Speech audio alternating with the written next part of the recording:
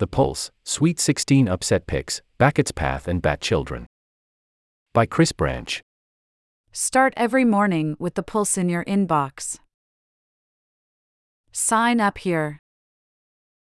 Good morning. Back to your regularly scheduled hoops. Bracket Watch. We're back. The men's Sweet 16 starts tonight, which means we get our last full weekend of tourney basketball before next March. Time can be so cruel. Tonight's slate is a banger. Number 3 seed Kansas State versus number 7 Michigan State.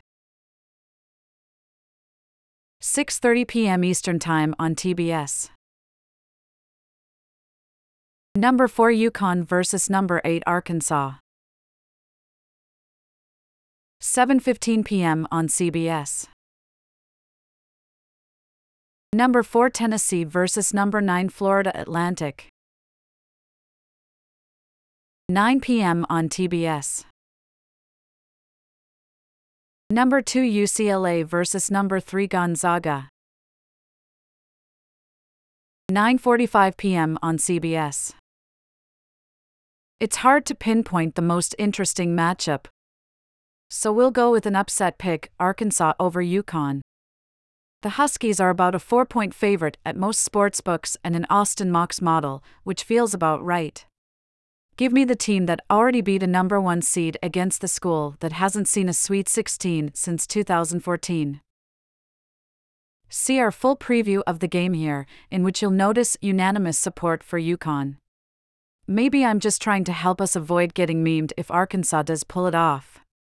Also, for vanity's sake, a reminder that Gonzaga is the official Pulse national title pick, so we're picking them here, too.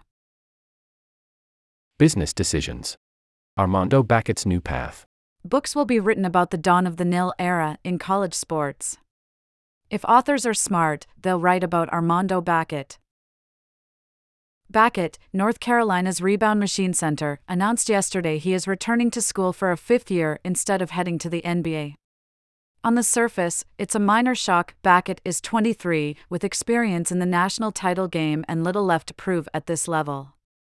What gives? It's a different world now for guys like Bacot, on multiple levels. Traditional centers like Bacot don't hold much value in the NBA. At 6'10", he could be a valuable bench piece as a rebounder, but it's hard to see how his game fully translates in its current form. In Sam Vecenie's most recent mock draft, Bacot goes undrafted. Bacot, a business major, is already raking in the nil dough. Upwards of $500,000 last year alone, and he could hit 7 figures next season. He'll likely make more money next year staying in school than honing his game as a professional overseas. He's even filmed a cameo on the hit Netflix show Outer Banks. I'd stay, too. CJ Moore and Eamon Brennan wrote a fantastic story last summer, detailing the new life for guys like Bacot, Gonzaga's Drew Timm, and even produced Zach Edey as centers relatively unwanted by the NBA but beloved by local nil boosters. It's worth a fresh read in light of the Bacot news. Before NIL, Bacot would have left last offseason and hoped to surprise scouts before the draft. It would have been a hard road. Life is different now. P.S. You have to give Bacot props for comparing himself to former Kansas big man Perry Ellis, the original 100-year senior, in a tweet. Got a big chortle from yours truly. https://t.co/vvhspggpvpic.twitter.com/jt0z1ga7qq. Armando Bacot Jr. at @IGET_Buckets35, March 22, 2023. Briefs. Jets rearranging for Rodgers? More than a week after stating his intention to move to New York, Aaron Rodgers still isn't a Jet. New York and Green Bay are presumably still working on a deal, which could explain why the Jets traded Elijah Moore and a 3rd-round pick to Cleveland yesterday for a 2nd-rounder. New York now has the number 13 overall pick in this year's draft and 2 second-rounders, giving them a lot more flexibility to part with the first-rounder in a Rodgers swap. The Jets also already have a more replacement in Mecole Hardman, who signed a one-year deal yesterday. WBC draws big ratings. The World Baseball Classic storybook ending averaged 4.5 million viewers, Fox Sports announced yesterday, a staggering 69% increase from 2017's WBC championship game. That number is also higher than all but 3 divisional league playoff games from last year. We're already salivating for 2026. Stephen Nesbitt even projected Team USA's dream lineup for the next WBC, which features another stacked offense, but also a juiced-up pitching staff. Zion's return. The Pelicans announced yesterday that oft-injured superstar Zion Williamson has been cleared to return to basketball activities and could return in 2 weeks. It's a net positive for the languishing Pels, but it brings the larger worry to the forefront again: can Williamson play a full season? In 4 years, he's already missed 1 full season due to injury and has never played more than 61 games. He's played just 29 this year. New Orleans is 35-37 and on the cusp of a play-in spot. Williamson could return with 4 games left in the regular season if all goes well. Rules. Leave the Bat children alone. MLB is implementing some of those minor rule tweaks we mentioned earlier in the week, which you can read all about here. Nothing is too offensive, and the adjustments will likely maintain the spirit of the original rule changes without making players miserable. Win. Not a win. A clause in there about bat boys/girls, which will legitimately be a focus for MLB this year. Here's the specific paragraph from the piece. Bat boys and girls are to meet with the visiting team before each series to discuss equipment preferences, and MLB will monitor the performance of bat boys and girls throughout the season. The league might ask for a bat boy or girl to be replaced if they're contributing to game delays.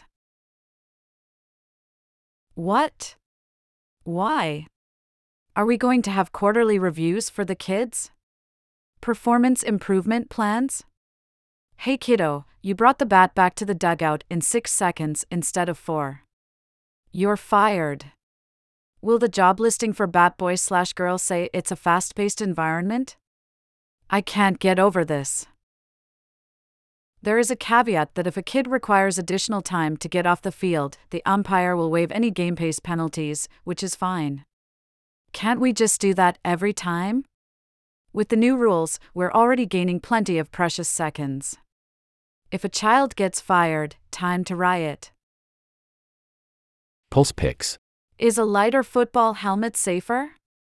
A company claims its helmets, some of the lightest on the market, are better for the game. The NFL disagrees. Inside the TIFF, that could have big effects on the game. Paul George's injury could derail the Clippers' season and the team's plan going forward. The Mavericks are filing a formal protest of their loss last night to the Warriors, claiming that a missed call in the third quarter led to this free, unguarded bucket for Golden State. Bizarre stuff, to be honest. What?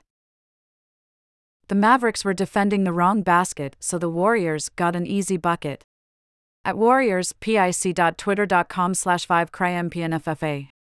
The Athletic, at The Athletic, March 23, 2023. We go back to the data for the Women's Sweet 16, which starts Friday. See every upset chance here. Free agent tight end Foster Moreau underwent a routine physical during a visit with the Saints. Tests revealed Hodgkin lymphoma, which is forcing Moreau to step away from football. Evander Kane's final pitch for Chapter 11, placing 50 bets per day, led to massive gambling losses. Photos, Reece Strickland /USA Today.